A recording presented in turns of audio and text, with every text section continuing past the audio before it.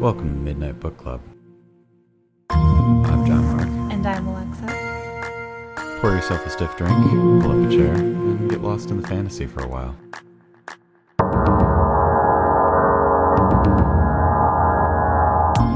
Okay, it is midnight.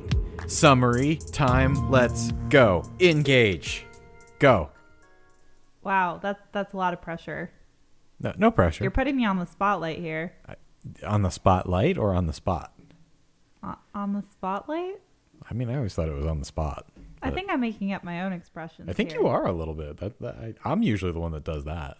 Well, That's my thing. Stop taking my things. Last week you took my outro, and this week you're taking my mannerisms. saying things incorrectly is your mannerism. Yes, exactly. So, midnight summary, let's go. Engage. Go. Are you excited for the summary episode? Yes, very much so. The summary episode is fun. Is it? Yeah. Why I think is it fun? part of the fun is the challenge of trying to condense every single chapter down to a single sentence. I think I'm going to make you do that this time because I've consolidated it into full paragraphs. Yeah. Just way too much information. Too long, didn't read. Are you like Kevining me from The Office? One day, when me president, they see. Why say many thing When few when words few do thing trick? do trick? I mean, it's a good question. Mm-hmm. Maybe one for the ages. It might be one for the ages. I mean, it certainly worked for some politicians. I'm exhausted after last week. Are you exhausted? I'm after pretty last exhausted week? after last week. It was like an election week. I didn't Yeah. really Yep. count on that. Welcome to Tuesday Part 4. It only was really over like Saturday. Saturday. Yes. Saturday. We're all like, wake me up when this election ends. Wake me up when this election ends. But we didn't come here to talk politics, thankfully. No, thankfully. We come here to kind of get away from politics a little bit. Mostly. Well, yeah, I mean, it kind of gets dragged into the topics and into the story sometimes, but I mean, we don't want to be like Geralt. We don't want to be so neutral that we don't have an opinion. In the course of that, end up having to make a bad choice. yep. Because sometimes not making a choice is making a choice. Okay, chapter 5. You're just making that up. That's from the last book. Yeah, I know. It was chapter 5. I don't think it was chapter 5. It was somewhere in there.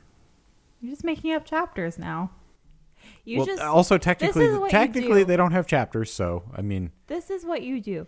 You just play fast and loose with the rules of the Witcher universe. And I'm here to tell you, you can't do that. I am a loose cannon, but I am the best damn reader guy that the Witcher universe has. Sure. Bless your heart. Hey, I've spent enough time in the South now to know what that means. Yeah, you remind everyone of that every 5 seconds. I don't. It's Well, like every 10 if it's seconds. not reminding people that you're from New York, then it's Yeah, that's reminding true. people that you spent time in the South. Yeah. I mean, it has been at least a good 10 minutes since I've told anyone that I was from New York. So, Okay, do you want to tell them then? did you guys know I was from New York? Great. Okay, now that we got that out of our system. Oh, hey, by the way, guys, I grew up in New York. So, In the city, right? no. Where else is there? Now that your head's about to explode. Let's get into talking about Sword of Destiny. We are done with Sword of Destiny, and I'm feeling a little bittersweet to leave this book behind. It's a really good one. It is a good one. I feel really bittersweet to leave Sword of Destiny behind. Yeah. I mean, like it's a really fun one because it really starts to introduce like the main overarching plot. We start getting a little bit more revelation as to where that's going. We start getting engaged with characters that we know will be around for, a very long time kind of thing. So it's kind of just the start of the investment of like the whole journey kind of thing. Yeah, and it really builds on The Last Wish and getting like to know the world and the characters a little better. Because you see these like really dramatic interpersonal dynamics play out between Yennefer and Geralt, Geralt and Ciri, Yep. Geralt and Dandelion, even like all of these really character building stories like help us prepare for the saga, the Witcher saga of books 1 through 5. The Witcher saga. Yeah, that's what we call books 1 through 5. Oh yeah, that is kind of what a saga is, isn't it? Starting with Blood of Elves, which we will start covering next.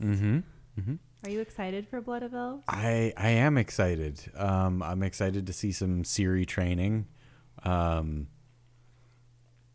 And I forget what else I'm excited for, but there's other things I'm excited for.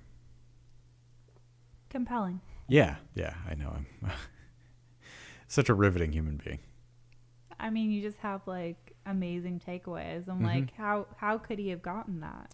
Have you considered that in a sporting event, the team that scores the most points is generally going to win? No. No?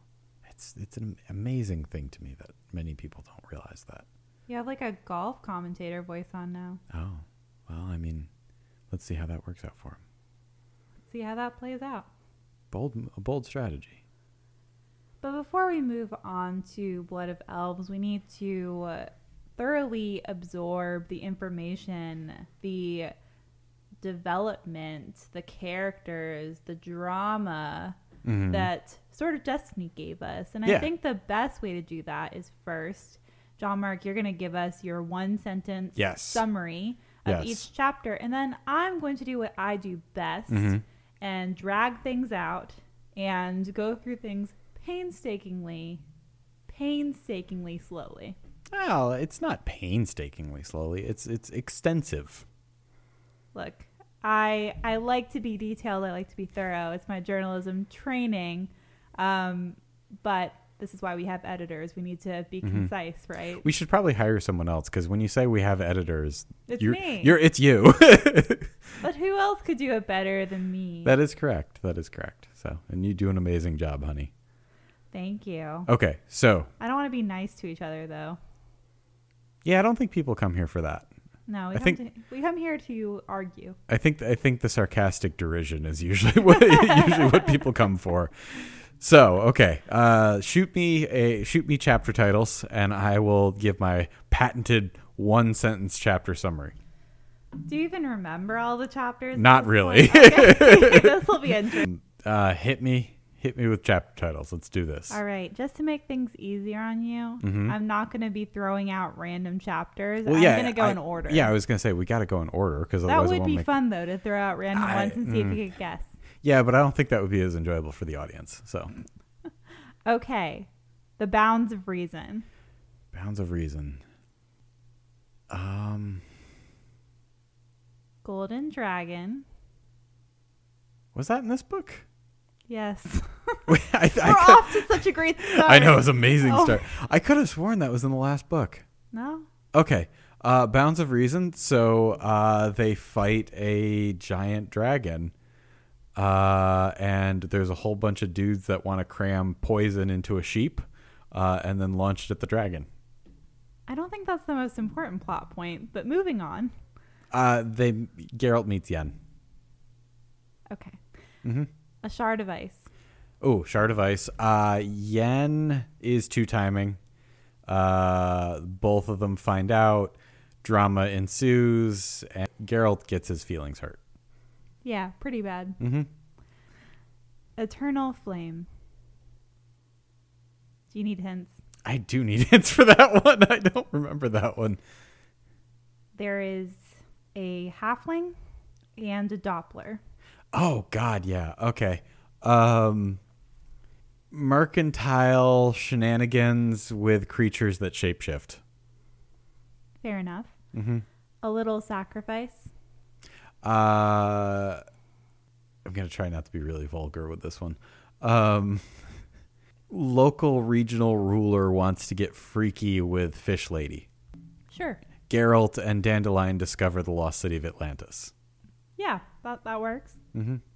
Sword of Destiny. Ciri and Geralt wind up in the Forbidden Forest. Don't find Hagrid, but get shot at with like bows and arrows anyways. Cool. Mm-hmm. Something more. Geralt runs away from Destiny. Things go sideways. A bunch of cities get burned. Geralt meets back up with Ciri after running away from her at the end of the last chapter. That was a little more than one sentence, but I'll give it to you. Okay. So how did you like my summaries? Well, you forgot some of them. So I did forget them. I can't give you an A+ or anything. But. I know I'm really bad with like I view titles the way I view I don't want to say I view them. My brain does the thing with titles that it does with names, like people's names, and it just does not intake them in any way. It's just like I hear the title of a chapter and I just like there's a ringing noise for a few minutes. Everything kind of goes blank for a little while, and my brain just does not intake that information.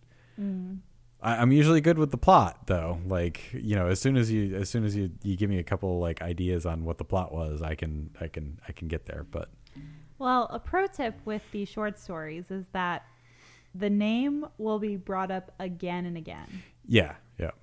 They do like to bring up the name. We do have, you know, chapter name in the short stories, so. That does go away with our saga books because they're just chapter 1, chapter 2. These are short stories, so there's a theme, and it's very much like every title means a lot to the actual plot of the story.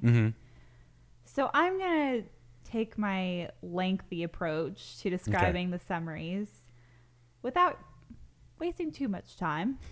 But I think it's important that we get a little context. I still think mercantile shenanigans with shapeshifters. It's true, but let's give a little context, right? It's content plus context, right? Okay, I suppose. I think I've been just watching too many things for work recently. And I'm just regurgitating like a lot of terms I've heard.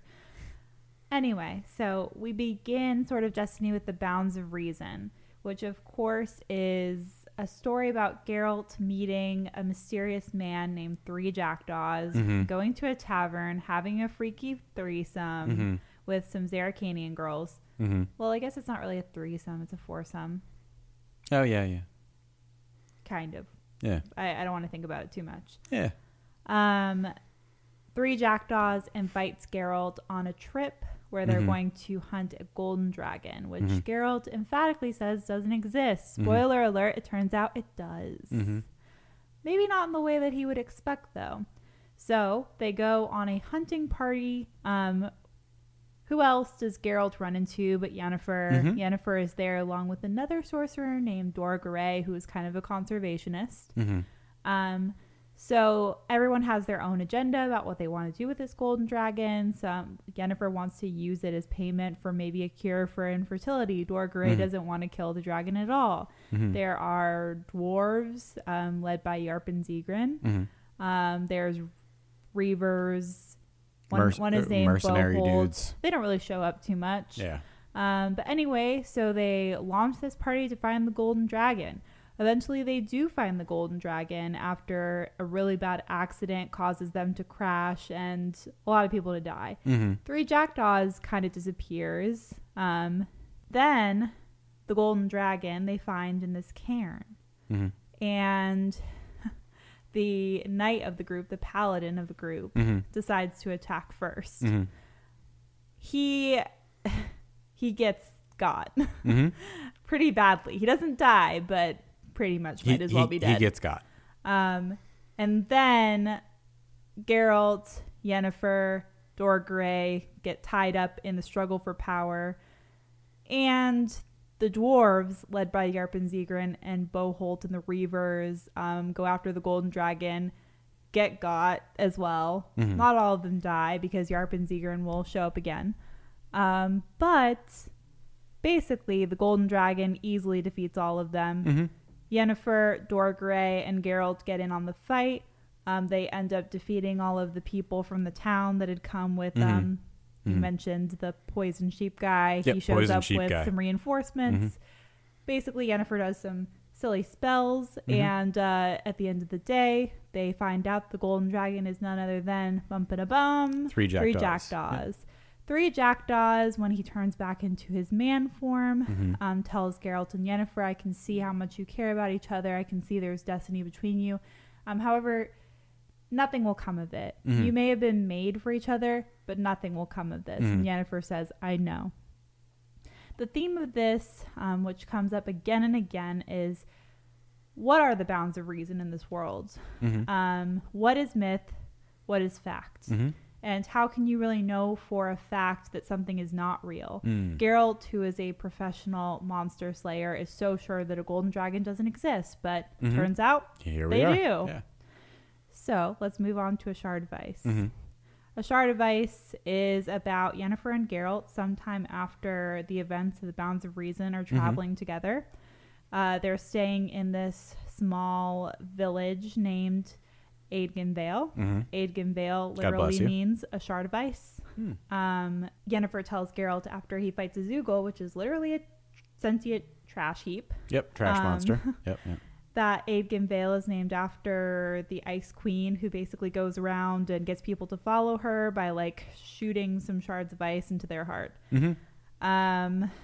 Geralt, who really doesn't like the town they're in and really wants to go, finds out that Yennefer has been hanging out with this guy named Istrid, who is a wizard who she has known. She goes way back with, and turns out that she's sleeping with both of them.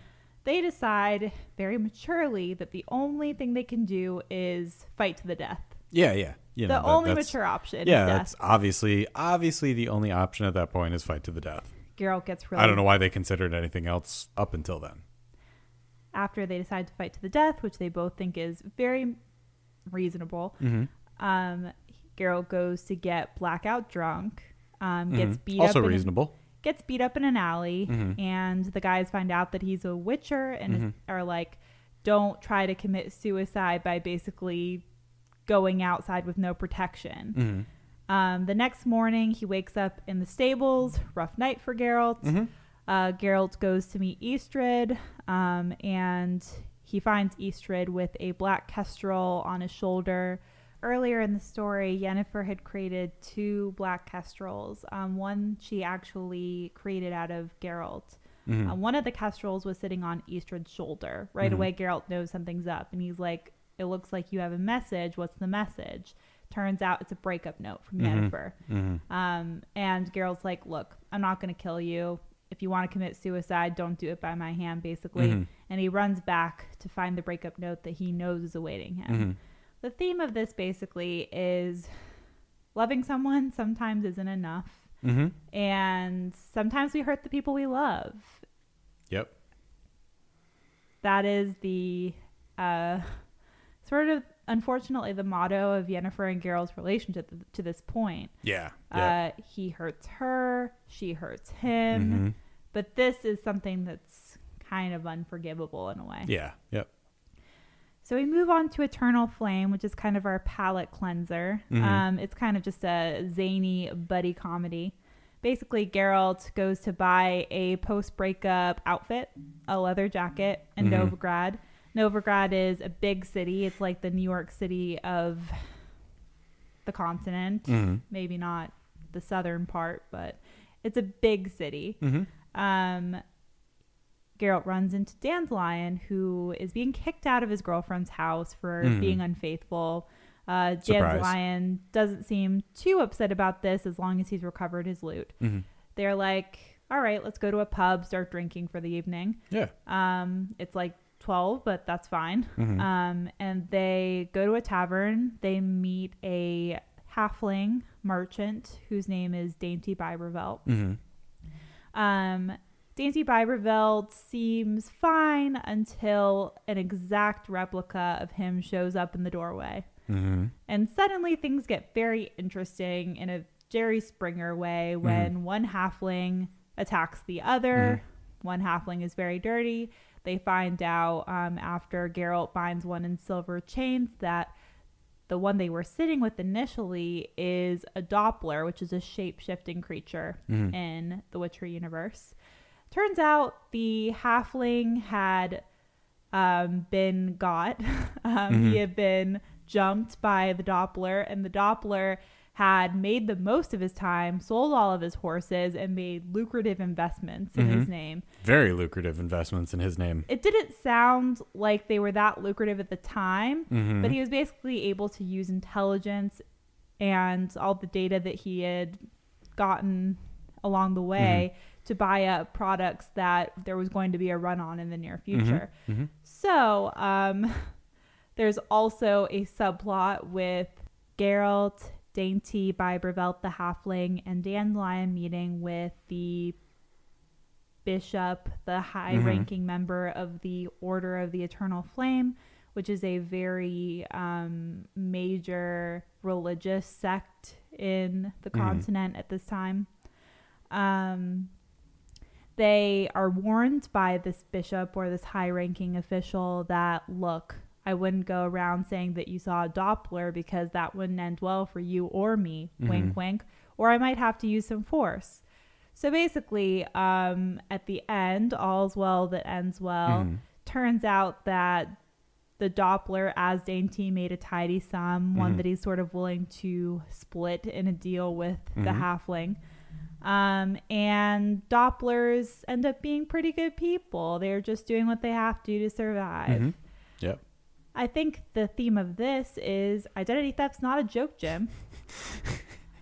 But also, it turns out that appearances can be deceiving. Even creatures that we view as monsters can be good. Just matters that we look inside, deep inside.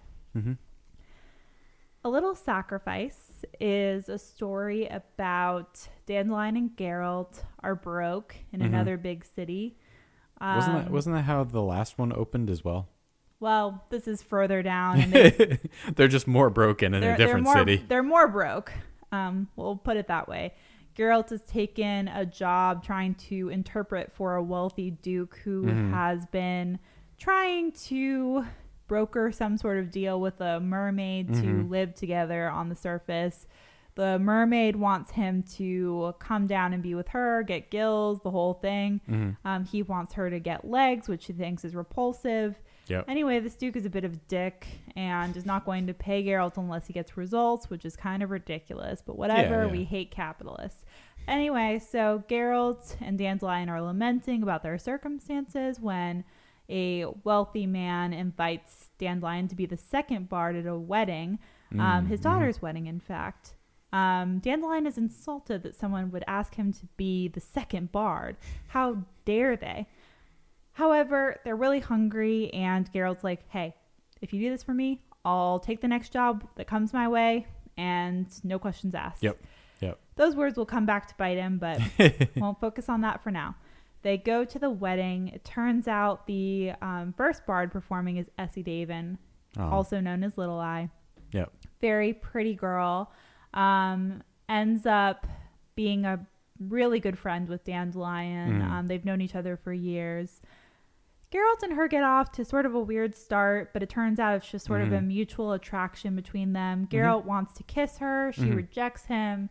And anyway, so that kind of ends awkwardly, but kind of okay. They end up... he meets Essie the next day. She tells them a little bit about like when he was at the wedding, he got a job to investigate for the same duke who wants to get with the mermaid. He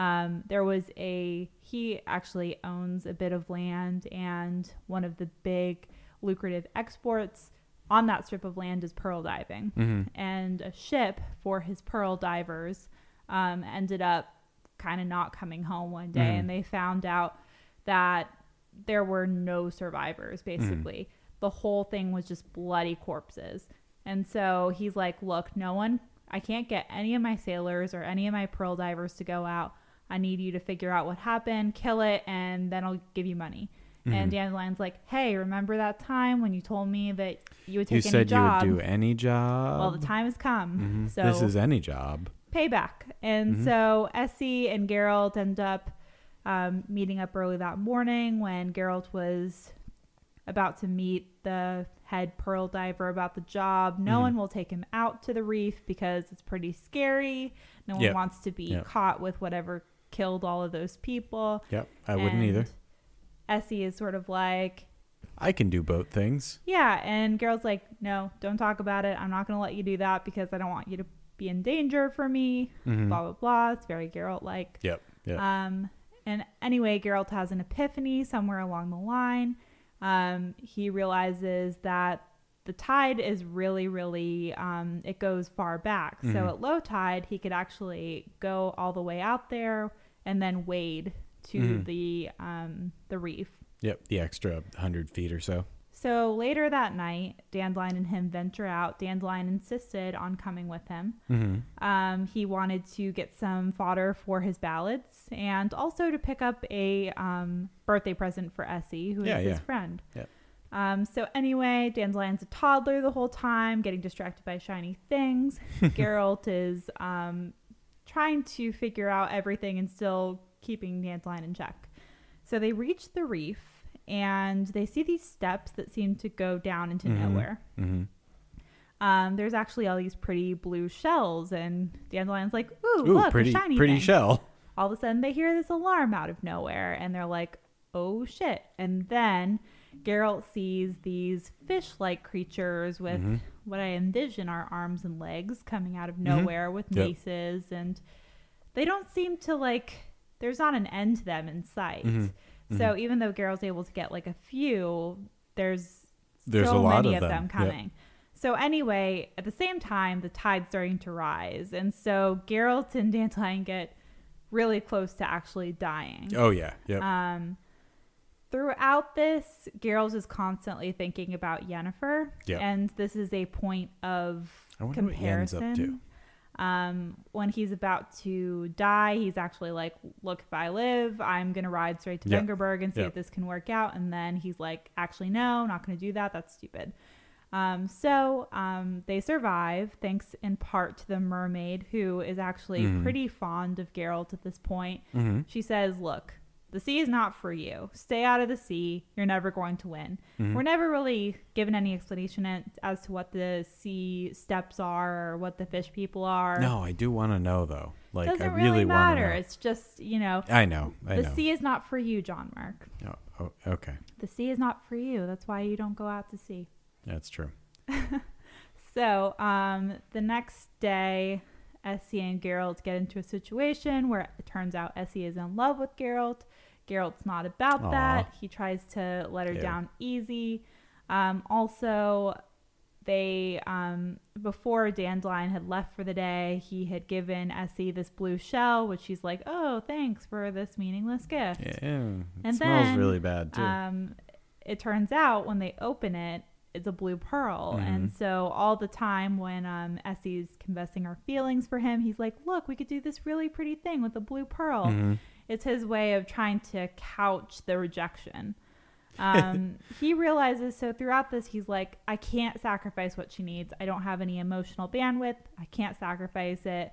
I feel bad if this is the way that I make Yennefer feel. So all the time he's thinking, she's not Yennefer. She will never be Yennefer, and that's the problem. Yep. So, the next day, they go to the Duke. They tell him, look, there is nothing that can be done. If you were to go after whatever's causing this, it would be an all-out war with the ocean. He's like, so be it. Let's do it. Anyway, the Little Mermaid... War with ocean, let's go. The Little Mermaid comes up the steps. Turns out that she's traded her fins for legs.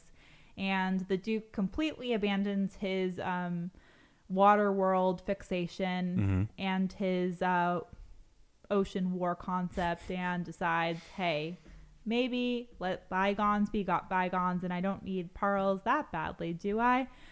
Anyway, so... But war with the ocean always sounds like a good idea. In an epilogue, Geralt, Dandelion, and Essie embark on this little trip outside of the city. Dandelion's like, I really can't take you guys just like awkward silence anymore. You're going to need to just do it. And so Essie and Geralt do it, if you know what I mean. Wink, wink. And then they part for good. Moment of silence for our girl Essie. She dies less than like 4 years later of disease. But you know what? She shined brightly while she was here. So pour one out for Essie. The theme of this is really that love requires sacrifice. And sometimes you're not willing to give the sacrifice that the sacrifice is that's needed. And unfortunately, and this is really the hard part about life, sometimes the people that deserve a happy ending the most don't get it. One. Yep. And sometimes the people that don't deserve a happy ending get one. Yep. But Essie certainly deserved a happy ending. So Sword of Destiny, our namesake title, very important. Geralt is entering Brokilon. Brokilon is a forest that has not been civilized, basically. He notices that there are corpses strewn about. There are arrows in their heads. He has been here before, but he knows it's dangerous. He ends up getting surrounded by some of the Brokilon warriors who are very talented with an arrow. And not before he meets his friend Freixenet, who is a big burly man who says that he's looking for a princess. And he's like, don't worry about saving me because he's been shot with an arrow. He tells Geralt, just worry about saving the princess. And then Geralt's like, what princess? Yep. Before they get surrounded, and Geralt's like, in the elven speech or the elven dialect of Brokilon, whatever it is they speak, he introduces himself as Gwynblade, which means White Wolf. So he has a history here. He has a history here, and basically the Dryads, which is the names of the women in Brokilon, kind of the race, so to speak. One of them is going to escort Geralt to the capital, Duancanel. Basically, he goes on a journey with her. Turns out she's not full Dryad. She's human who, in Brokilon, they often don't have enough reproduction to keep pace with the Dryads that they lose. So they have to sort of replace them along the way. Yep. That is the only way. Like Witchers, they can't just make more of them. Even though they can reproduce, they can't make them quickly enough. Yeah. And it's a big, long process to become one, et cetera, et cetera. And not all of them survive. Yep. It's Also pretty like Witchers. rough out there for Dryads. So along the way, they stumble across a small creature who is being cornered by a giant centipede. They end up saving her. It turns out her name is Cirilla. She is a princess, and Geralt doesn't really put two and two together, or at least he acts like he doesn't, for the course of the story. But nevertheless, they find out that Ciri has run away from a neighboring kingdom in Verdun. She didn't want to marry the prince, and in fact, she doesn't want to marry anyone. She's a very rambunctious, spirited child. Geralt and Ciri get along right away. He loves her instantly, and they have very heartwarming scenes together. He even tells a story about a cat and a fox. It's adorable. It's very adorable. As we know, little witchers and little dryads don't get stories. And that's why this was so charming, because it does speak to that inner child in all of us, even the kids who had a little neglect. That's a little neglect, though. It makes us stronger. So they continue on their journey to Duancanel. They blindfold Geralt because they don't want him to know the location, but they do not blind Ciri. They go to meet with the leader, Ethne. Ethne tells Geralt, basically, you know the rules. You know how it works here. The little girl stays with us. This is how it works. She belongs to us now. And Geralt's like, that's really too bad, because we were really getting along, but whatever. Geralt delivers the message to Ethne that he meant to all along, which is that a neighboring prince or a neighboring king wants to take a little bit of Brokilon's land in exchange for some other land that he's willing to part with. Ethne's like, already knows all of what he's going to say because this is what people have been doing forever. She's like, you give humans an inch, they take a mile. I'm not willing to negotiate. I have no answer. If anyone ever comes to me again, they can just listen into the winds of Brokilon because that's my answer.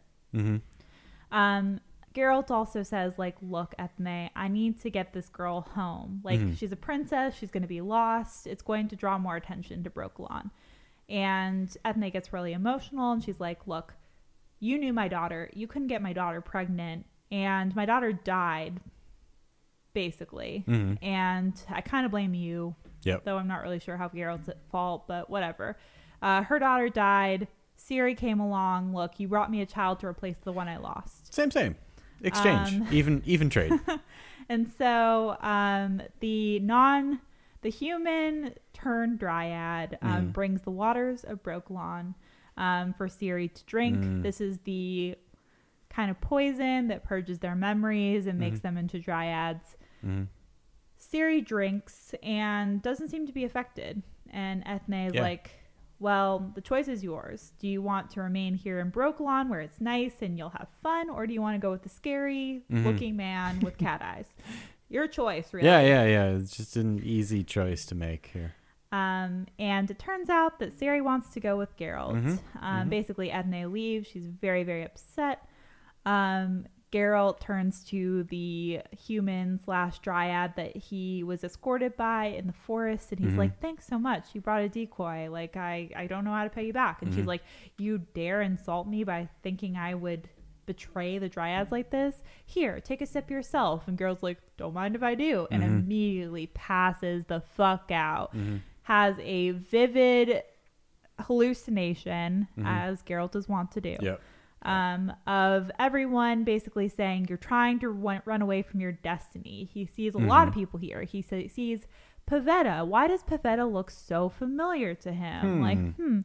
He sees Calanthe. Calanthe is saying you dare shirk destiny. And finally he hears, this whole legend of the blade of destiny has two swords. You are one. What's the other one? And until this point, Geralt has maintained the other side is death, but actually the other edge is Ciri. And basically, you have to accept that. But Geralt is still not ready, as we will see.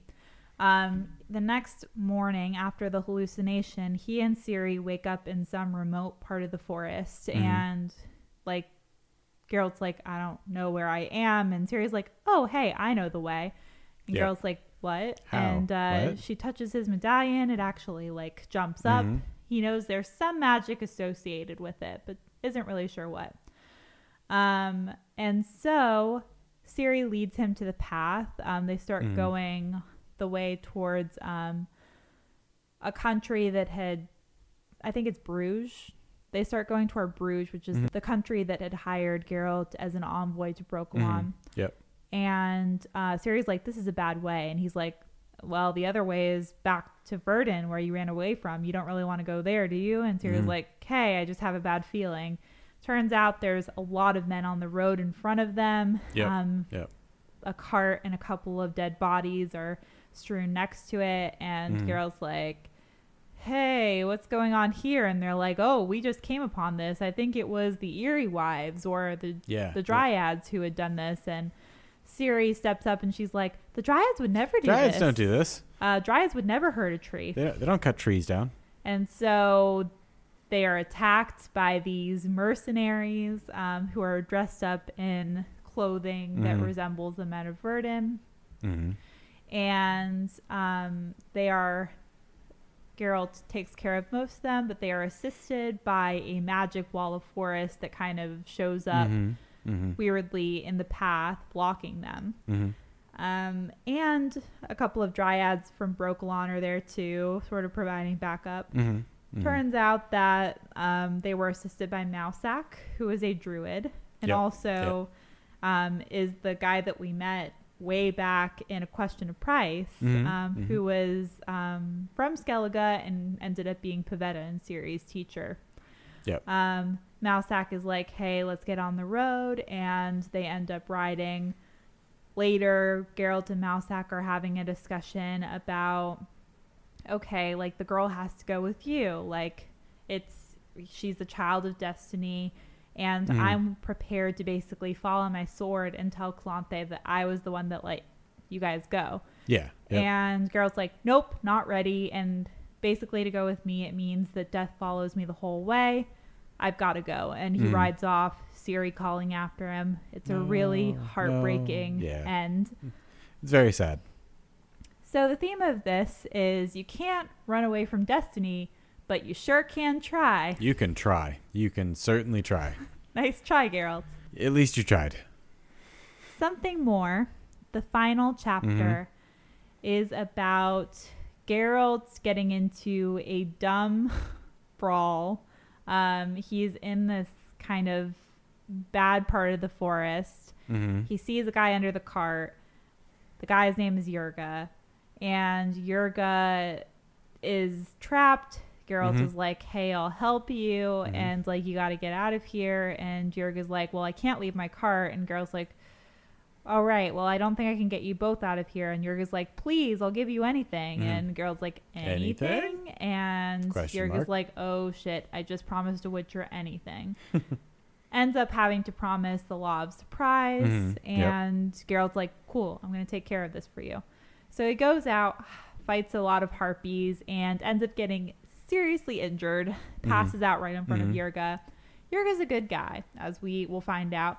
He takes Geralt on his cart and wheels him back home, where he's from, to Sodden. Geralt is burning with fever. His leg is really injured and swollen. He asks Yurga to get out this flask. Turns out it's full of this black gall, as we'll find out, which is a hallucinogen. So Geralt just trips balls this whole time. He has a lot of that in this book. He has a hallucination of him meeting Yennefer during the celebration of Beltane. They have a discussion about, like, basically we are an affront to nature because we are mutants and we actually can't do the thing that most of nature wants us to do, which is reproduce. They kind of talk a lot about their relationship. They talk about, Yen says, I've hurt you. It is kind of reckoning with everything that's happened so far. Then he has a hallucination about Calanthe, where this is a alternate history or alternate take, where 6 years after Geralt promised to get the Child of Destiny, he shows back up in Sintra. And he sees like 10 children running around. He constantly is talking about, okay, where is Ciri's son? Or he's constantly like, where is Pavetta's son? Mousak is like, well, Calanthe ordered me to kill him. If I told you, she basically wanted to cheat you out of the Child of Destiny. So Geralt has a conversation with Calanthe where they talk about a lot of things, actually. They talk about Geralt's mom. Turns out Geralt's mom is a sorceress. They talk about Geralt refuses to guess among the children that are out there playing because he guesses correctly that Pavetta's son is not among them. He also says, like, how did... I think he actually asked Mousak this. He's like, how did Pavetta and Duny die, Ciri's mom and dad? And it turns out they died on a ship coming back from Sintra to Skellige. So he finds out some really interesting things in this chapter that can't really be accounted to as subconscious purely. Basically, he leaves it by saying, I know you really don't want me to take the child, so I'm not going to take the child. I'm going to leave you with the child. And like Calanthe is like, well, if you ever change your mind, come back. Also, I fear this is going to be the last time we see each other. Ominous. So, Geralt wakes up. He's being treated by a woman with fiery red hair. It turns out she's a sorceress and a healer. The whole time he's kind of like, there's something that I really don't want her to find out. I don't want her to read my mind because I think she's going to find out. It turns out that this is Geralt's mom, and Geralt's mom has reunited with him to make sure that he's okay and to heal him. It's a bittersweet moment for Geralt because he sees that his mom is actually a decent person. Yeah. Yep. He wants to ask her a question in the daylight. She says there's no point. So basically, she puts Geralt to sleep, and that's about it. Then Geralt wakes up. They are in Sodden now. Yerga tells him that he's cut from the same cloth as that healer. He tells him that Vicenna, which is Geralt's mom's name, followed them for many miles just to make sure they were okay. Also, as we learned last chapter, she didn't accept any sort of payment from Geralt, so it's pretty clear that she just was there because she cared. Yeah. He comes to know that there was a battle at Sodden that really wrecked the country for a long time.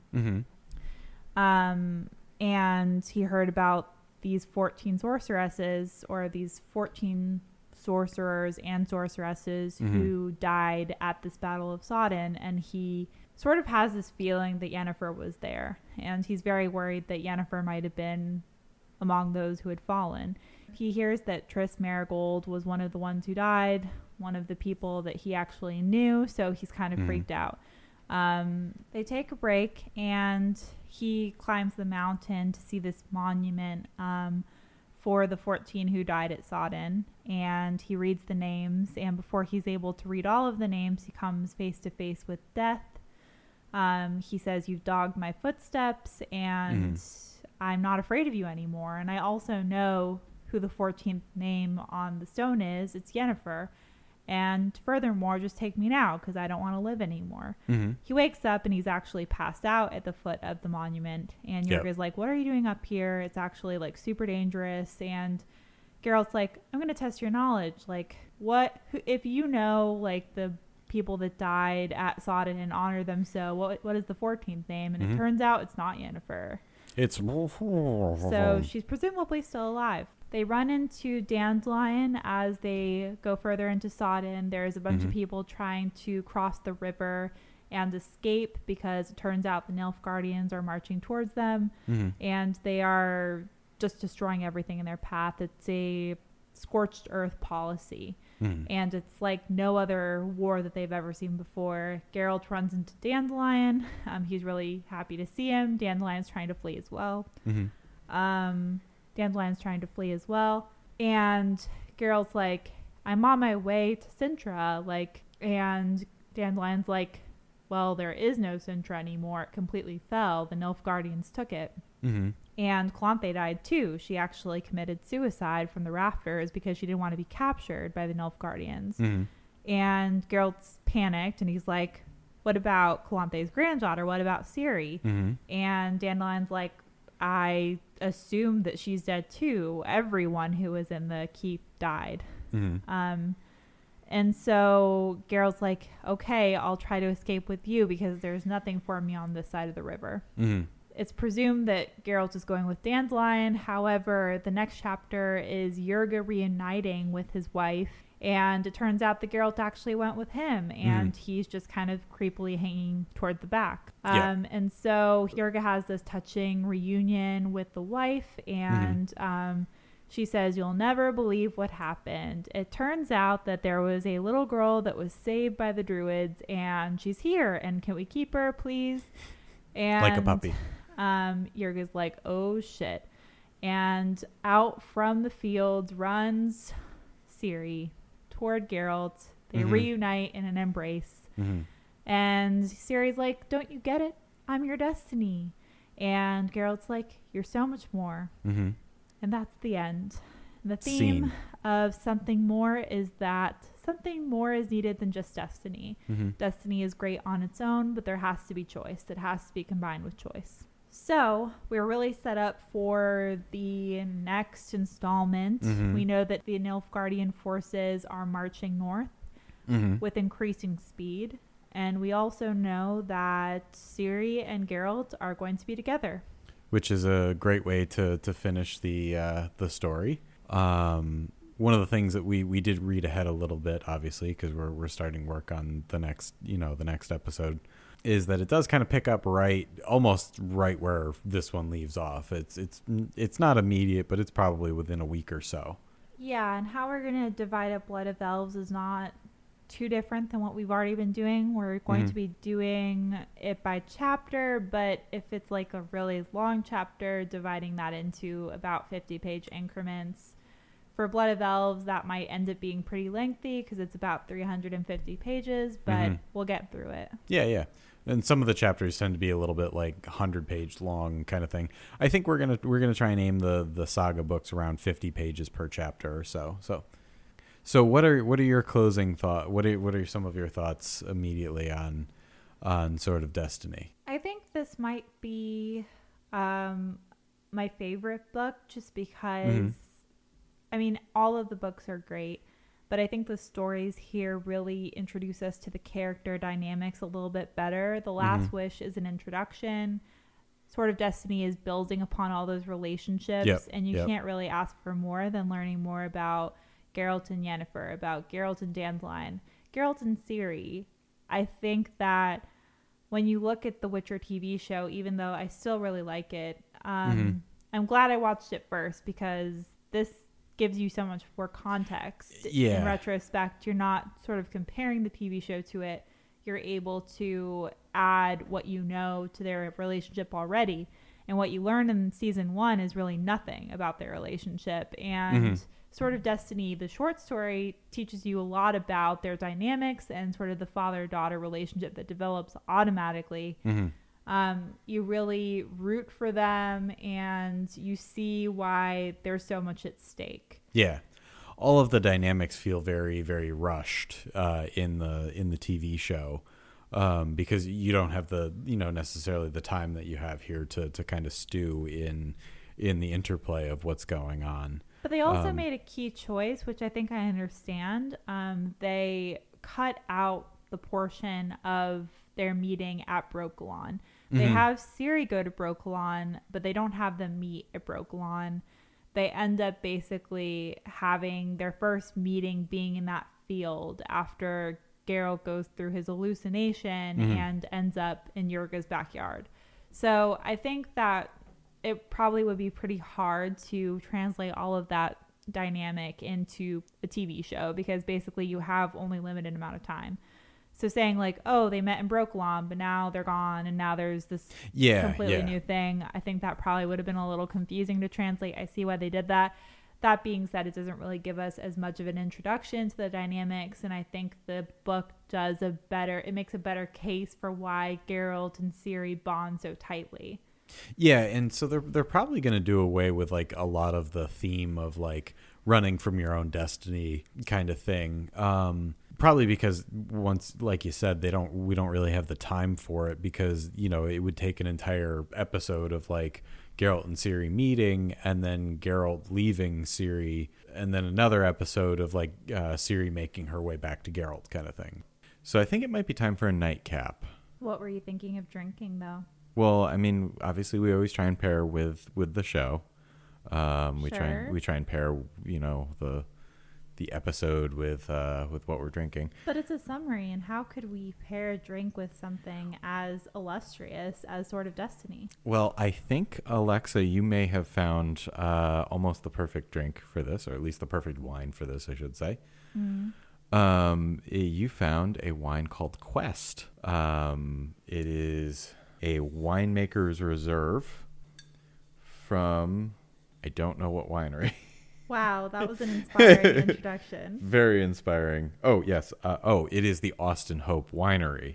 Okay, so on the front of the bottle it says Austin Hope Winemaker, but it doesn't indicate that the name of the winery is the Austin Hope Winery as well, which makes sense. But so it's Quest by Austin Hope Winery.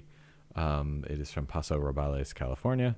I feel like we've been drinking a lot of things from we have been drinking a lot of like Napa Valley, California wines lately. It hasn't been on purpose. No, if anything, I've always been very snobby against like Napa Valley wine because everybody always is about Napa Valley wine. I mean, it's known around the world for a reason. It is.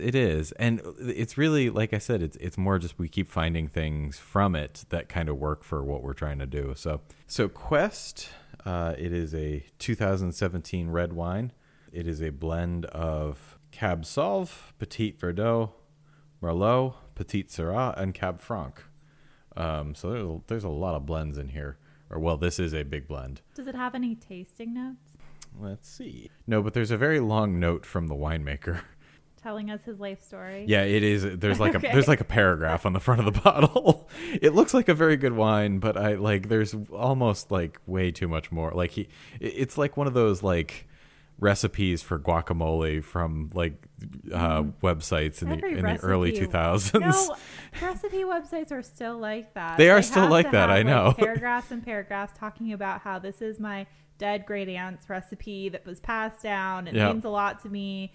And like I've kept it in a bottle for 20 years because I couldn't bear to part with it. But now I'm ready to share it with you, the audience. Yes. And it's like Hellman's mayonnaise, 3 avocados, and some salt. And you're just like, okay, well, you didn't really need to give me an entire life story for, your basic white girl guacamole. I chose this because we've gone on a journey Mm-hmm. throughout Sword of Destiny. So much of our story is characters going on a journey, whether it is a literal journey or an emotional one, whether it is a hallucination or Geralt's literally running away from destiny, which he is wont to do. Mm-hmm. He does like to do that a lot. So I'm going to read this paragraph because Oh it's a my gosh. paragraph. We don't need to read the paragraph. Well, we should do an entire episode on the wine bottle tasting notes. We'll do a whole episode. We'll do a summary for it. We'll I don't pair know something. if that's- We'll pair something with the wine story. I don't know if that's what the people want, John Murray. Okay. Quest is not bound by history, tradition, or norms of winemaking. It is a new wine that aims to express what can be produced in Paso Robles, our mountainous oak-studded maritime-influenced home. My father first brought us here in 1978, seeing the potential to grow red varietals in Paso's varied landscape and soils. Since then, we've been exploring vineyard sites across the region, discovering the uniqueness of each one. Paso Robles is richer by the diversity of its land, so this wine is made equally distinct by its mix of grapes, a combination that is concentrated, soft, supple, and expressive. Signed, Austin Hope, winemaker. Thanks for that. Do you feel that you've grown as a person? Not really. Not really? Okay. But I did get to hear you struggle in saying Peso Okay, I can't even say it. Peso Robles several times, and that was fun for me. Well, I'm glad you enjoyed my torment. Enjoy my pain. You sounded like Jack Black just making up like names. Yeah, I mean, yeah. Peso Robles. I've also never, here's a confession time. I have never been good at reading like in front of a class or like reading to someone. Like I'm really not good at it. Really? Because I'm the opposite. I was like always the first volunteer. Reading to myself, reading in my own head is fine. But I also realize how many times I double back over what I've read because I'll read faster than I can speak it. So I stumble over my words a lot, especially when I'm trying to read to someone or read out loud. I will say the wrong thing because my brain is already reading like 3 or 4 words ahead kind of thing. Because I'm just so much faster at, reading like that. I didn't mean for that to sound bragging, but it's just what happens. Talking about stumbling over your own words. Well, because I'm just so fast at my reading that my speaking just can't keep up. Sure, Jan. I'm not sure if that was a Jan from Office or Jan from the Brady Bunch No, dig. Brady Bunch. It's always the Brady Bunch. Oh, okay. Jan. No, it's Marsha, because Jan is the one who's always saying Marsha. Oh, yeah. Okay. All right. So let's pour some of this. Satisfying. Very satisfying sound. Great sound.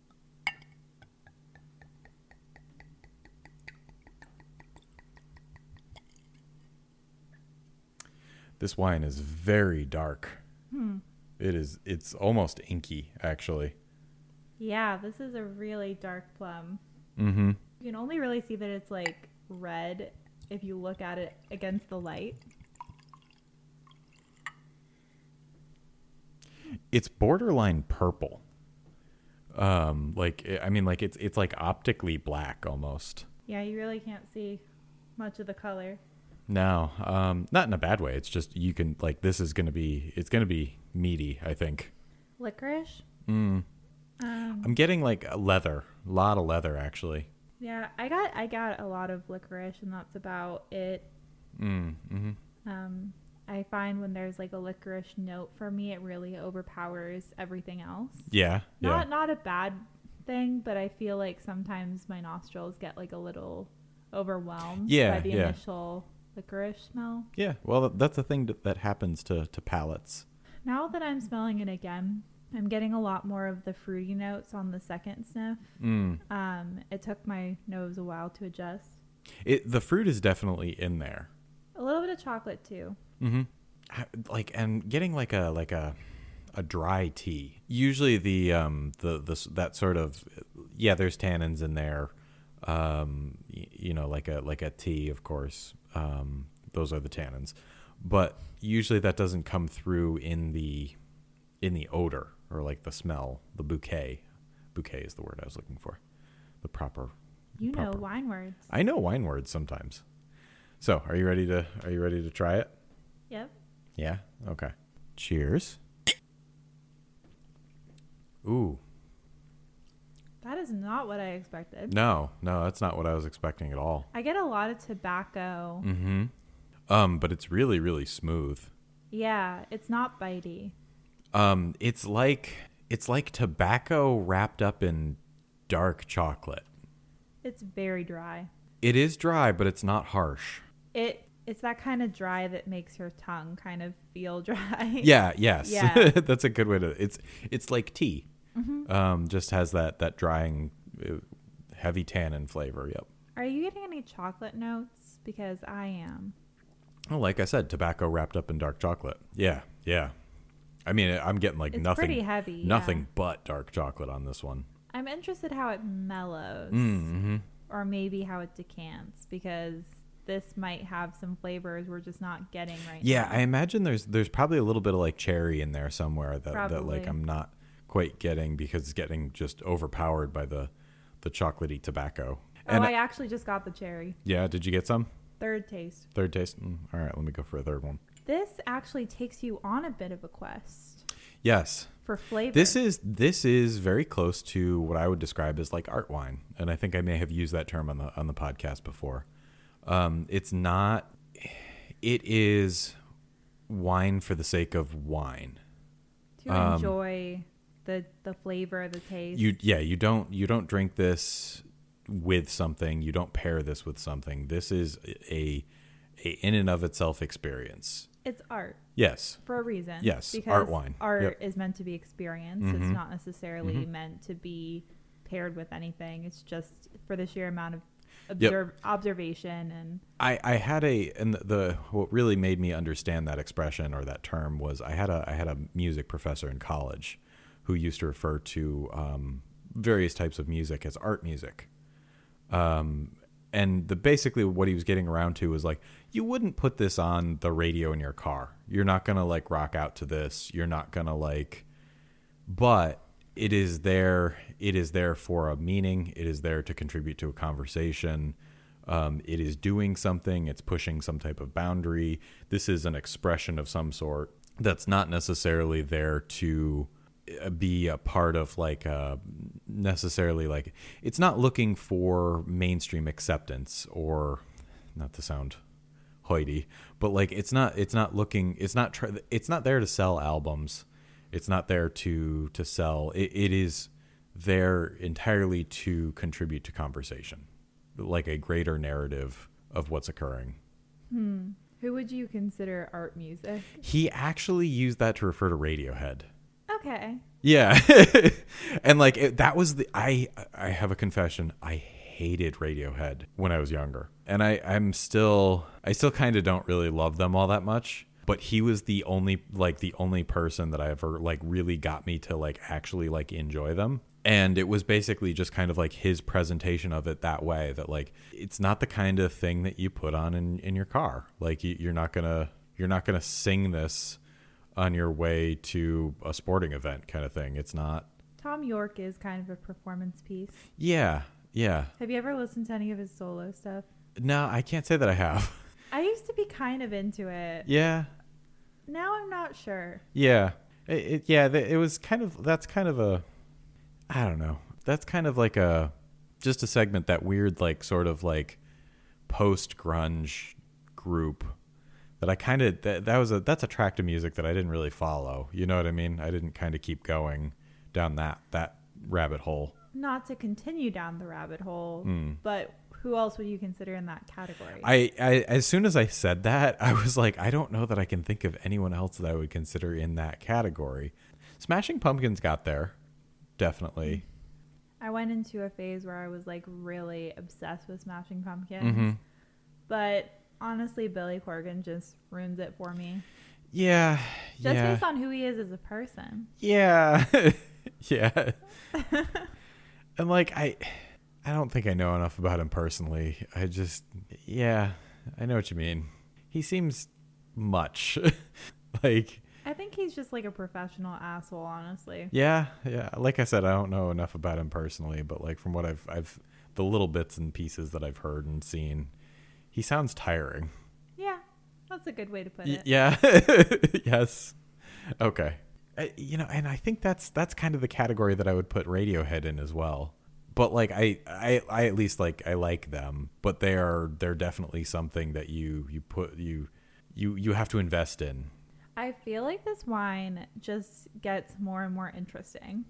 Good art wine does that. It has like a lot of dimension Mm-hmm. as it changes temperature. Yep. As it reacts with the oxygen. Mm-hmm. It keeps adding layers to your experience. Yep. Wow, I sound like a really highfalutin. No. person. I remember one of the first wines that I ever had that really did that. It was a Niagara Escarpment winery. It wasn't. I think it was called like Flat Rocks or Slant Rocks or something like that. Something Rocks, and it was like the winemaker's like special reserve blend, and it was very similar to this. But I remember trying it and thinking like, there's nothing I can think of that this would pair with, and to try to pair it with a food would almost be insulting to the wine. Yeah, it needs to be enjoyed alone. This is yeah, because if you're eating something, it's going to dilute all of at least part of the dimension. We've talked a lot about wine, Mm-hmm. our bad music opinions, and Radiohead. Mm-hmm. So should we move on to our discussion of the Sword of Destiny? I think so. And I will say we don't normally go that deep into like the discussion of the wine, but like this one I think warranted some good discussion. So I would definitely consider picking up another bottle of that. Just to experience it. Mm-hmm. Maybe age it a little bit, see how it goes. But yeah. So anyways, on to our last round. Last call. On to our last call. The summary is just slightly off. Another John Markism in there, I think. But yeah, on to our last call. So, what was your overall impression of Sword of Destiny? I mean, that's a lot to ask and a lot to answer. Okay. I like Sword of Destiny a lot because it sets up a lot of the drama to come. Mm-hmm. And I also like it because it has some of the best short stories. The short stories are fantastic. Even the ones that don't connect to a plot are really good and help you develop a sense of who these people are.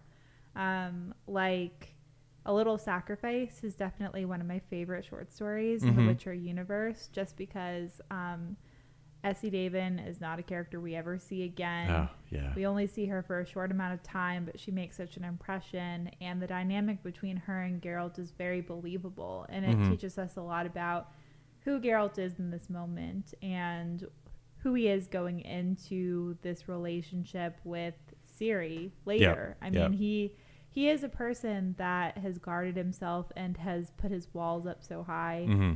I think it's really interesting to see who he is like pre-Ciri, because Ciri definitely changes a lot of things for him. Yep. But at the same time, I also love his introduction to Ciri as this really pivotal relationship that acts as the catalyst for the plot.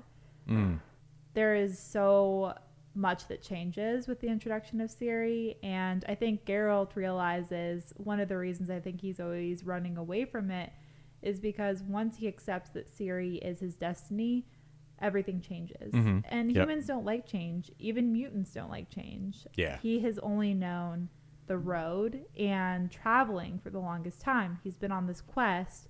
Every Witcher is on this path. Where does the path go? It doesn't go anywhere. It's just the fact that you keep traveling. Yep. So I really like Sword of Destiny because it really allows us to explore all these facets of Geralt's identity. And also we get to explore a lot of the other characters, like innermost, like dimensions. Like Yeah. we get to explore Yennefer, even in her being hurtful in Shard of Ice. We know that she is tormented by it. We get to know Dandelion through Essie. Like we know he's a philanderer. This is the most dimension that I think I've seen in Dandelion as a character, probably in the entire series. When we find out that Essie has unfortunately died, we learn that Dandelion was there with her. That Dandelion was the one who buried her. And that's the only woman that he doesn't have a romantic relationship with. It's the first woman that we ever see Dandelion not have a romantic, at least a romantic pursuit of. Yeah, and I think that's why this book is so great. We know that it wasn't initially designed to be a book. We know that this is a lot of short stories that were pulled together. But I think this collection really works because there is a chronology to it. It might not be completely linear. Yeah, it plays out very much like you always talk about in like you always kind of loop a lot of things back to the X-Files, and I don't mean that in any sort of derisive way. I know it's your favorite TV show, but one of the things that you've kind of pointed out to me about the X-Files, and it's one of those things that now that you've pointed it out to me in other things, I can't unsee it when I see it. It's that format of having a monster of the week and then having like a mythology episode. So where like you have your story, you have your overarching storyline, which is your mythology, and it's contributing to the greater narrative and pushing things forward. And then you have your individual like serialized bottle episodes that have a monster of the week that they're exploring and experiencing, kind of thing. And this book very much follows that. There's other TV shows and things like that do it, but like I said, now that you've pointed it out to me in things, I can't unsee it when I see it. And I've realized entirely how many different like properties and, you know, franchise is a good word for it. Yeah. How many franchises just like use that same sort of formula. We were watching The Mandalorian the other night, and I realized like it was season 2, episode 1. No spoilers. Don't worry, there's no spoilers here for that.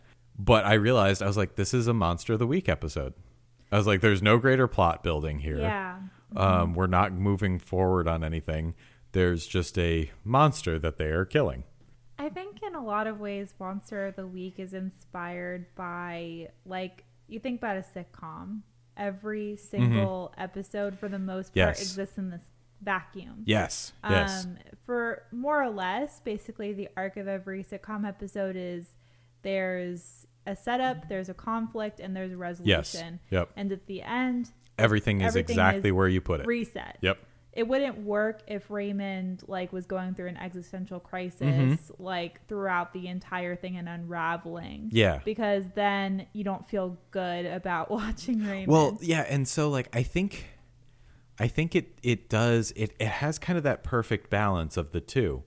TV viewers really, really like everything to be compartmentalized, handed to you in a neat, tidy package, and they like the idea that these characters are then kind of right back where they were when they started. It makes for a very comfortable and pleasant and reliable viewing experience. If you're looking for some sort of, you know, relaxation from reality kind of thing. But having a overarching plot interspersed allows for a long-running overarching drama, so that the characters don't feel stagnant. Because part of the reason that like the allure of a sitcom wears off is that eventually you do get tired of like, so Ray Barone gets sick and tired of his mother and, his mother constantly walking in over the place. The idea would be then, oh, well, they decide to move one day. Yeah, and then you don't have your situation comedy anymore yes. because he's moved away. But the audience could be invested in what the new conflict of that would be. Mm-hmm. So it's kind of a really great writing strategy, or like, I guess, it's writing strategy for having your cake and eating it too. You see what I'm saying? Yeah. I would argue that Monster of the Week, though it doesn't necessarily add to the plot or the development, actually adds a lot to character development. Yes. Because we find out a lot about Geralt, even though it's not working toward this like greater arc right now, at least. Yep. We learn a lot about how he reacts to situations. We learn about how he views relationships and how he views himself, most importantly. And that really guides how we view him throughout the course of the saga, which will be entirely plot focused. Absolutely. And there's still a lot of things that you can do with like a Monster of the Week type episode. Because when you're going through these storylines, you're still experiencing them with the characters. As a result, you're becoming more invested in the characters because you're identifying with them more. You're imparting yourself onto them more. So you can still do character development. It's still bonding with the characters. There's still world building that's happening. Like I said, it's never like wasted storyline. You know what I mean? What is your favorite short story from this? Ooh, favorite short story from this. I really think I'm going to have to give it to the Golden Dragon. So, Bounds of Reason? Yeah, Bounds of Reason. That's the one. Okay. Yep. I think that's a good choice. Mm-hmm. I think mine is A Little Sacrifice. Mm-hmm. Just because it deals with a lot of heady issues and it really informs how we view Geralt in the future. And I do like seeing this new dimension to Dandelion as well. Yep. That was something that like this book has like kind of framed Dandelion for me. And I've ended up kind of like bonding with him as a character in a little bit. And I didn't expect to do that nearly as much as I did. Because I definitely feel more. I feel more. I don't want to say attachment, but like you feel more invested in his character. Yeah, I feel more invested in it. I think it's more I feel like he's more fleshed out as a character because one-note characters like Dandelion in the games kind of get tiring after a while. You look at the trope of like the lovable bastard, or the philandering bastard. And it's this idea that it's a trope of like a character that's either constantly like a womanizer or constantly is abrasive to all of the other characters, et cetera, et cetera. Those characters get very old very quickly when there's only one dimension to them.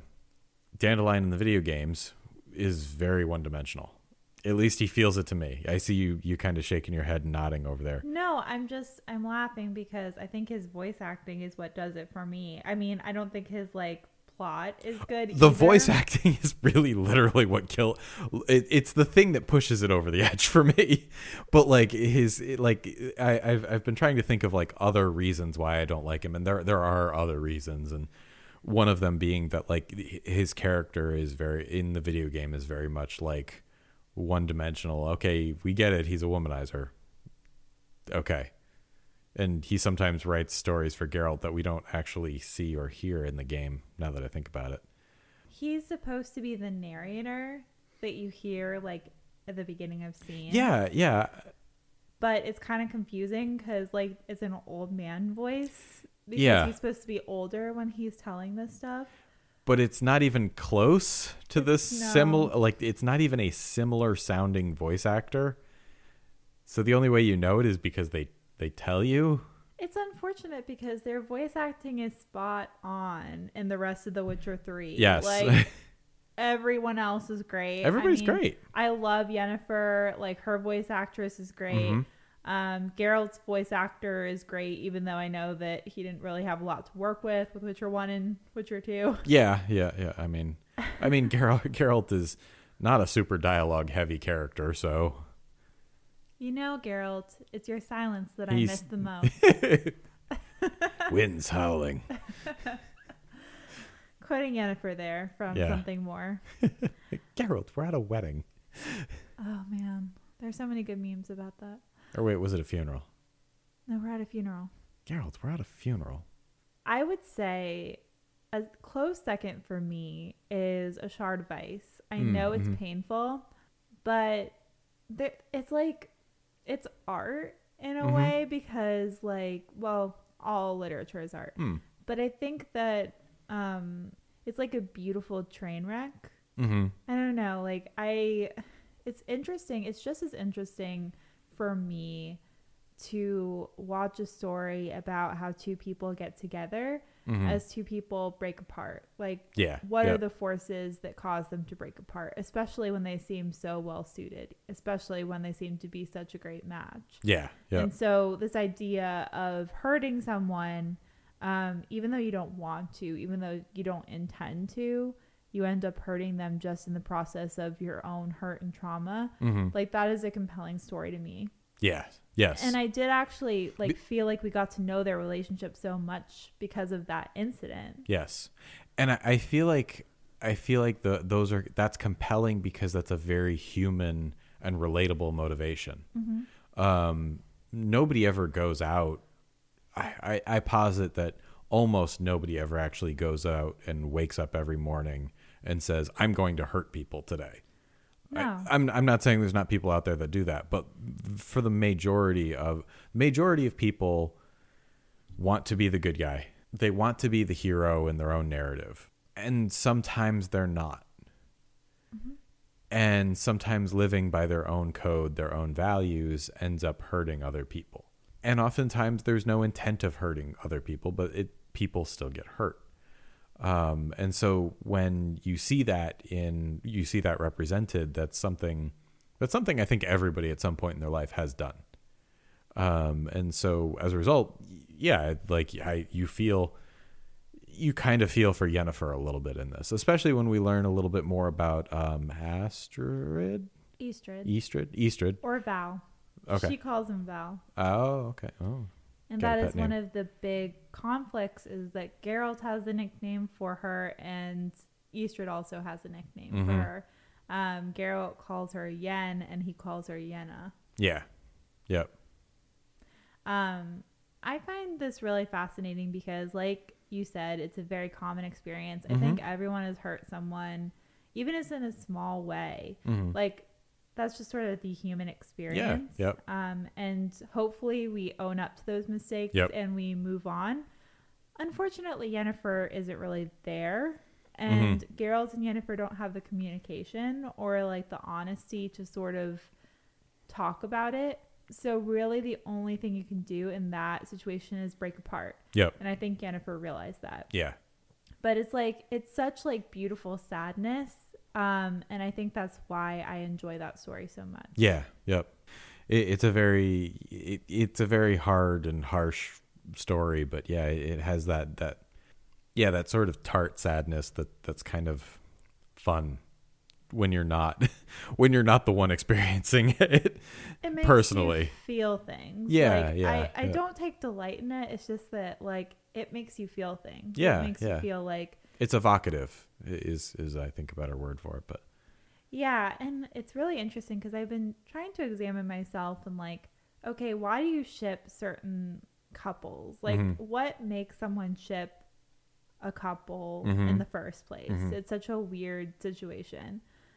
I don't know what it is about Yennefer and Geralt, but I don't think there's really any other like pairing that works for me, even though they hurt each other constantly. And I think it's just because they come from these similar backgrounds and they just can't get it together. Like, And you want them to. You root for them, but They just can't. I think at their very core, they understand each other. And that's a very big part of a good relationship. I love the pining too. I love the periods of just not being together and thinking about each other a lot, even though you'd never admit to it. Yep. I think that really contributes to it as well. But it's like sad to see them break apart, but you're like, yeah, you need to. Yeah. And it's funny because like any other situation, I'd be like, oh, like she cheated on you, like forget about her. It's never going to change. But with them, I'm like, maybe it will. Yeah.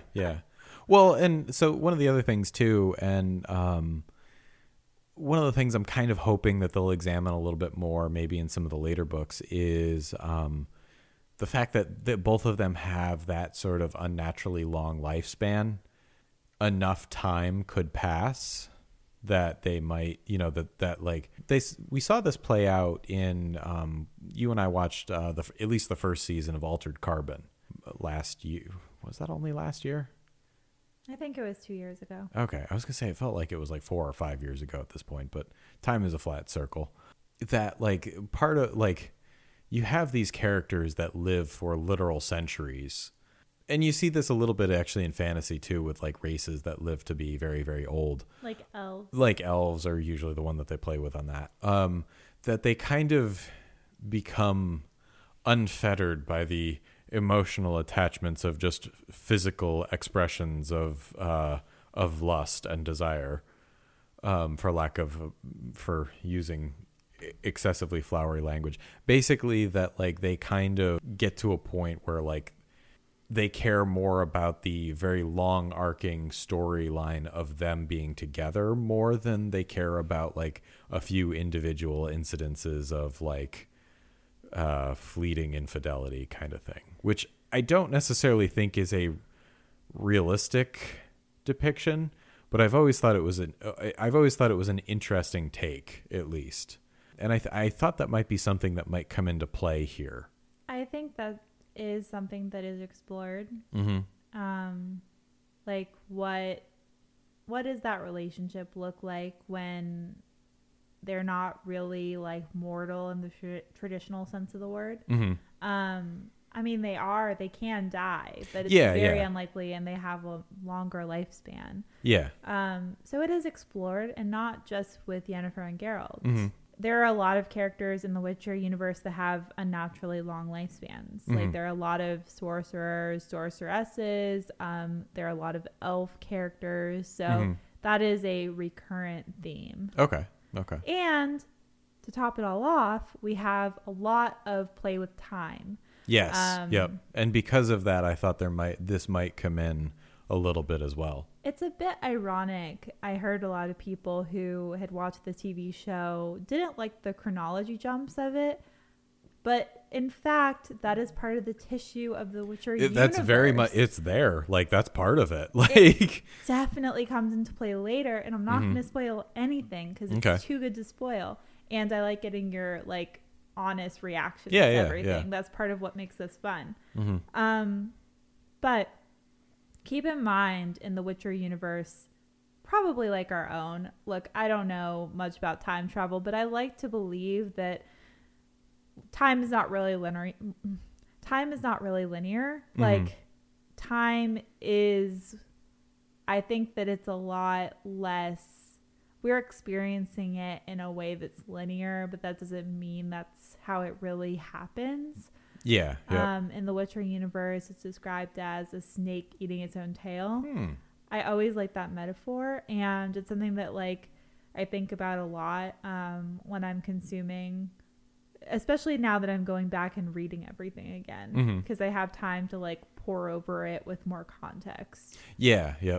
But playing with time and playing with like sort of these like long lifespans is something that future books definitely do. Okay. Yeah, because that's definitely something that other series have brought into play, is when you have these characters or creatures with very, very long lifespans. one of a good example, and I think I've talked about them a lot, and this is the Ents in Lord of the Rings. And I won't go too much into detail because at some point I really would like to do Lord of the Rings, the Lord of the Rings series, Hobbit, and the trilogy on the podcast. They are basically tree creatures that lived for actual eons, thousands and thousands of years kind of thing. And as a result, they're not troubled by the interplays and conflicts between humans, because to them, humans are only, around for, a blink of an eye kind of thing. It would be like us caring about, the actual like interplay and world diplomacy of, mayflies, something that's only alive for 48 hours kind of thing. Why would we care if there's an entire nation of mayflies that are rising up to kill these other mayflies? Yeah, that's a good point. I think it's interesting, the dynamic between elves and humans, which is a major dynamic that's explored. Because the elves, because they have these long lifespans, really look down on the humans, not just because of their longevity, but just because they view themselves as superior, even though they've been banished basically to the hills and wherever else elves hang out.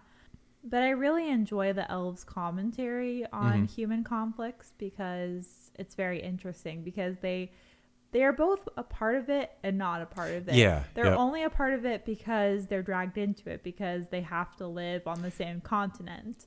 And that's ultimately what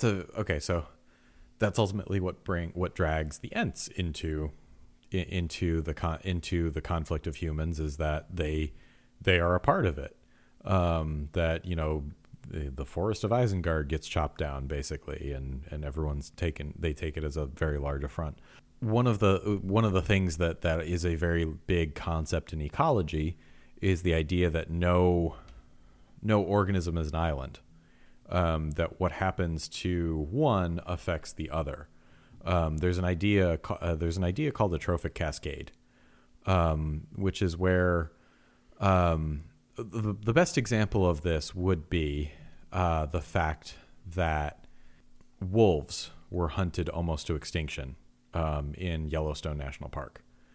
It was either wolves or coyotes. Well, one of them, wolves, we'll go with, were hunted to extinction in Yellowstone National Park. Because the wolves were hunted to extinction, deer became very heavily overpopulated for 20, 30 years or so, to the point where they were actually almost starving to death because there wasn't enough grass for them to graze on. The overabundance of deer, in turn, caused a mass munching of all of... Is that a scientific term? That is the scientific and technical term, of all of the grasses within Yellowstone National Park. One of the key factors in preventing creek bed erosion is retaining grass roots.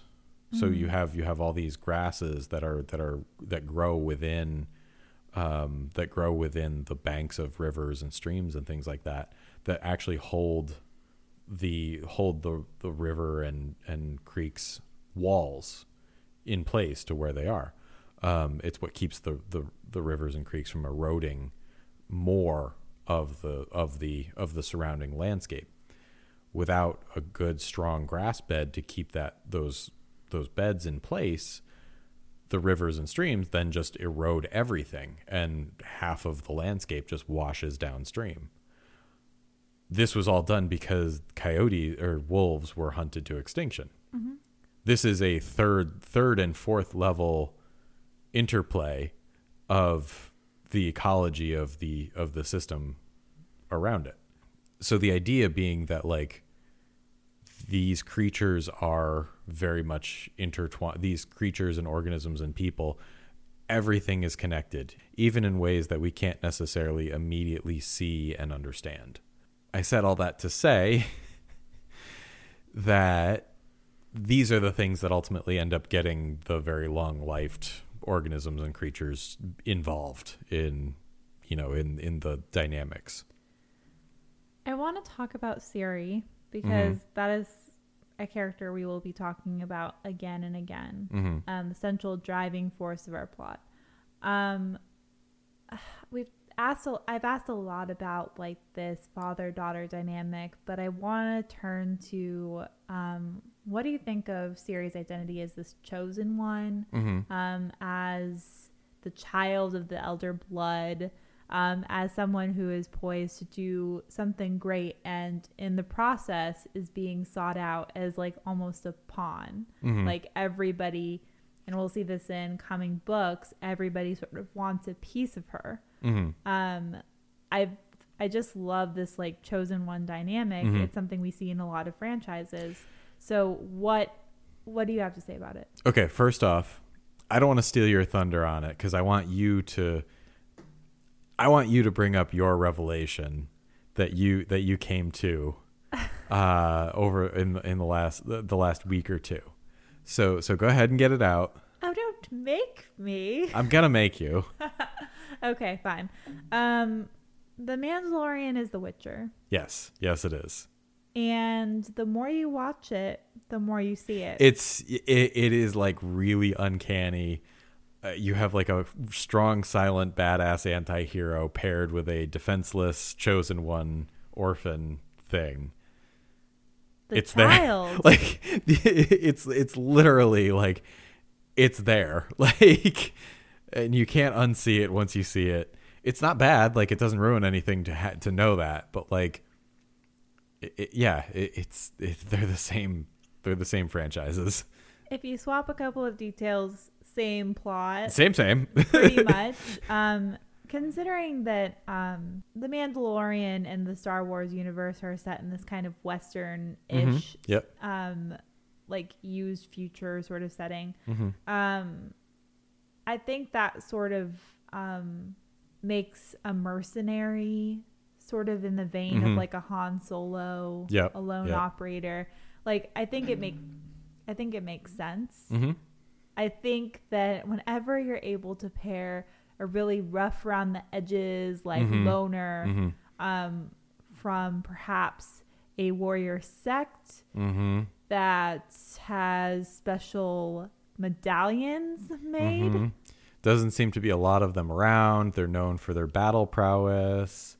They have specialness about them that they're either very skilled in combat or use special abilities that many other people don't know how to use, or their secrets are kept to them only, kind of thing. And they vanquish creatures and all other things that man can't. And one of them comes in contact with a chosen one and becomes very attached to it. Doesn't sound familiar to me. Not at all familiar. Nope. Like I said, not complaining because both series are fantastic and they do stand up on their own, but it's like having drank nothing but Coke for the past like 6 months to a year, and then you find a can of Pepsi and you're like, hey, wait a minute, this is almost the same thing, but I still like it.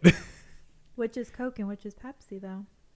I mean, I'm not going to say because I know there's people who have preference, et cetera, and The Witcher is Coke, god damn it. Well, okay, so if you were to ask me to like say which one is better, The Mandalorian or The Witcher, I couldn't tell you which one was better.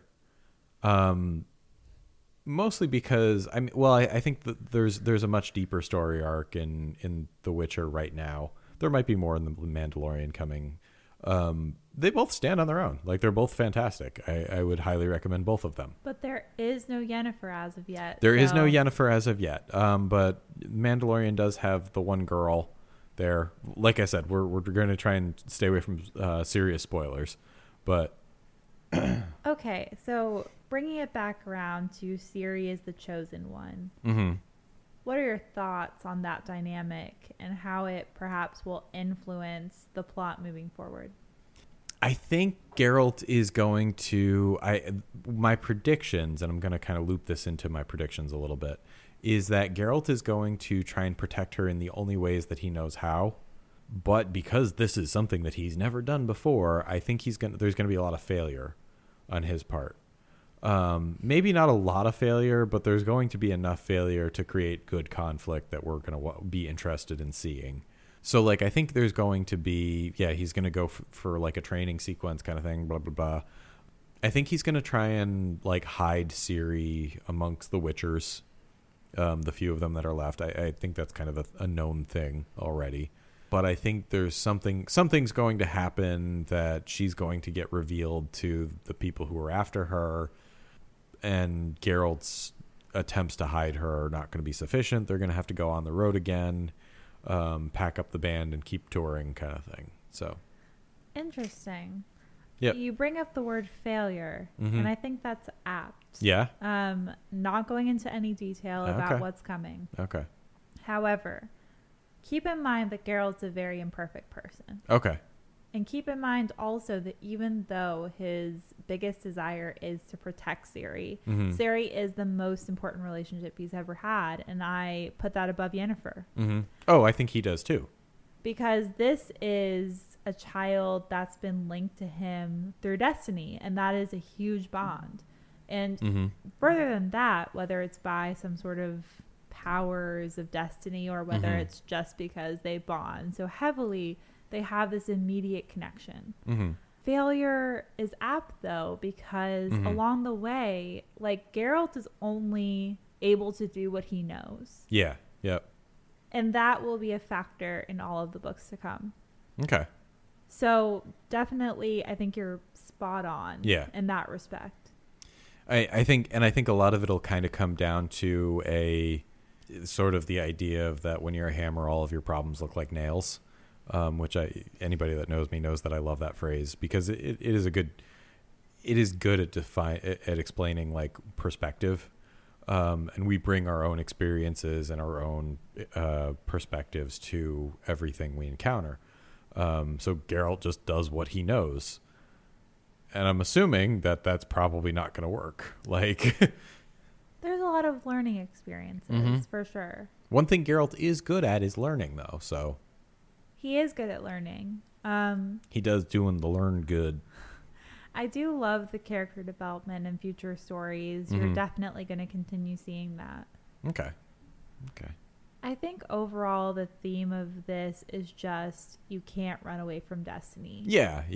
I think, like, if you kind of take out some of the, like, stories that are Monster of the Weeks or capsules, it's all about, like, you can't necessarily avoid the path that you're going to go down. Like, this is a path that you have to walk. The only way out is through. You have to follow it. The way out is the way on. Yes. Destiny is very much a force, whether it's some sort of magical entity or not. Things are going to play out in a certain way. And you kind of have to see it. You kind of have to experience it. And I think that's what Geralt is so in denial of. Yeah. Because it is hard to realize that you don't control everything. Destiny is definitely a force, and I think that he's very scared of it. Yeah. And that's something he admits towards the end when it comes to Something More. There are so many good scenes in that.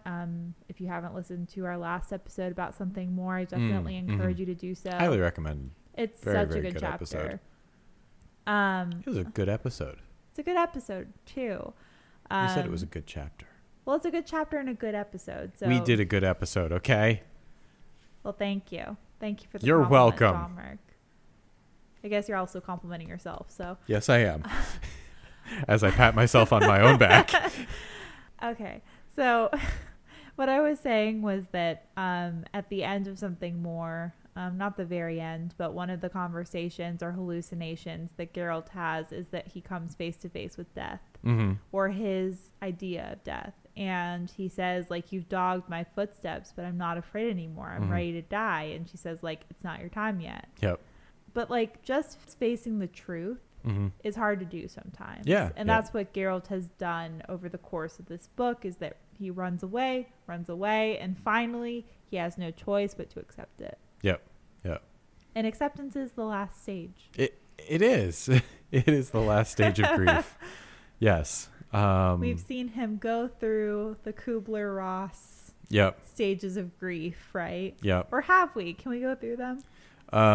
Okay, so denial, Definitely seen denial. bargaining, anger, and I think acceptance.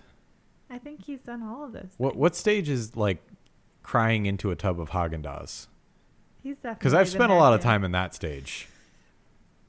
I think that he experienced all of these things, and now he has no choice but to accept and move on. Yeah, yeah.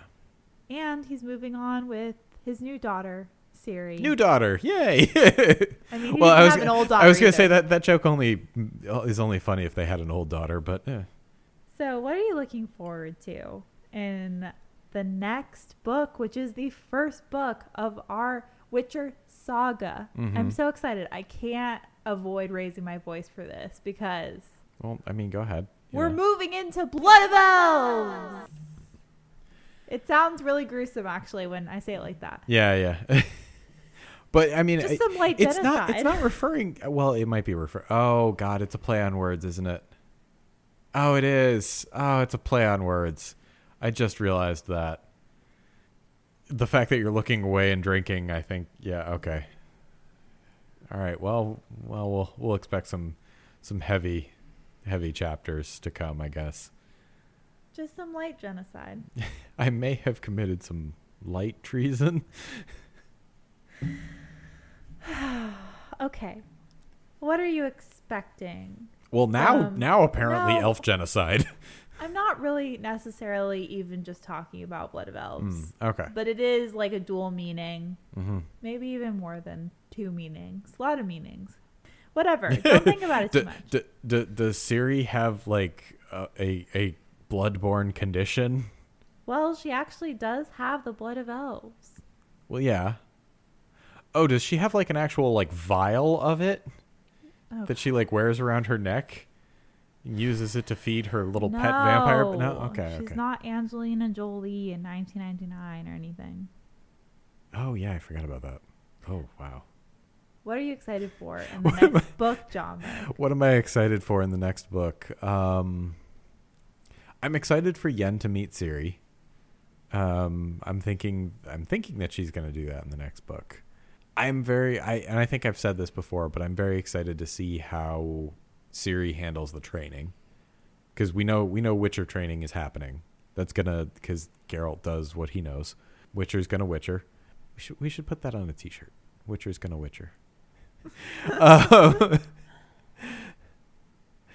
And I think I'm excited to see how she's going to handle training, because I think her elven genealogy will play a factor into like the mutations and things. I also suspect everyone's going to be like, oh, she can't handle the trials of the grasses because she's just a girl who was also an elf. And that's definitely not a thing that can be done. And I can guarantee she's going to like grab the potions and be like, hold my drink. Interesting prediction. Mm-hmm. It's been a while since I read Blood of Elves. Mm-hmm. I started this journey of reading Witcher books like way back in July. Can you believe it? All 700 years ago in July. Feels like forever ago. It does. It really does. But I'm looking forward to revisiting it with a more attentive eye. Mm-hmm. It's always like interesting once you know like what happens later to go back and read the early chapters. Yep. Ansei definitely had this mapped out because there's so many hints along the way about what's coming, and I love that about it. Okay. Is that there is like a little treat for people who go back and read it again. So it's definitely like giving me like new context and new like understanding of the chapters. So I'm excited. Awesome. Well, I think the fire's getting a little low. Ha! I beat you just to trying it. to beat me to like the catchphrase that we say at the end of the show as if it's your catchphrase. It was my catchphrase, though. That's our catchphrase. I mean, everything's ours. All right, go say it. I mean, you want to say it. It looks like the fire is getting a little low, and I think it's about time to get going. Time to be on the old dusty trail. We'll be back next week. There might be a palate cleanser in there, but regardless, we're going to be back with a new episode. Yep. We might have a guest on next week as well, but we'll see how that plays out. So until then, I'm John Mark. And I'm Alexa. Good night. Good night.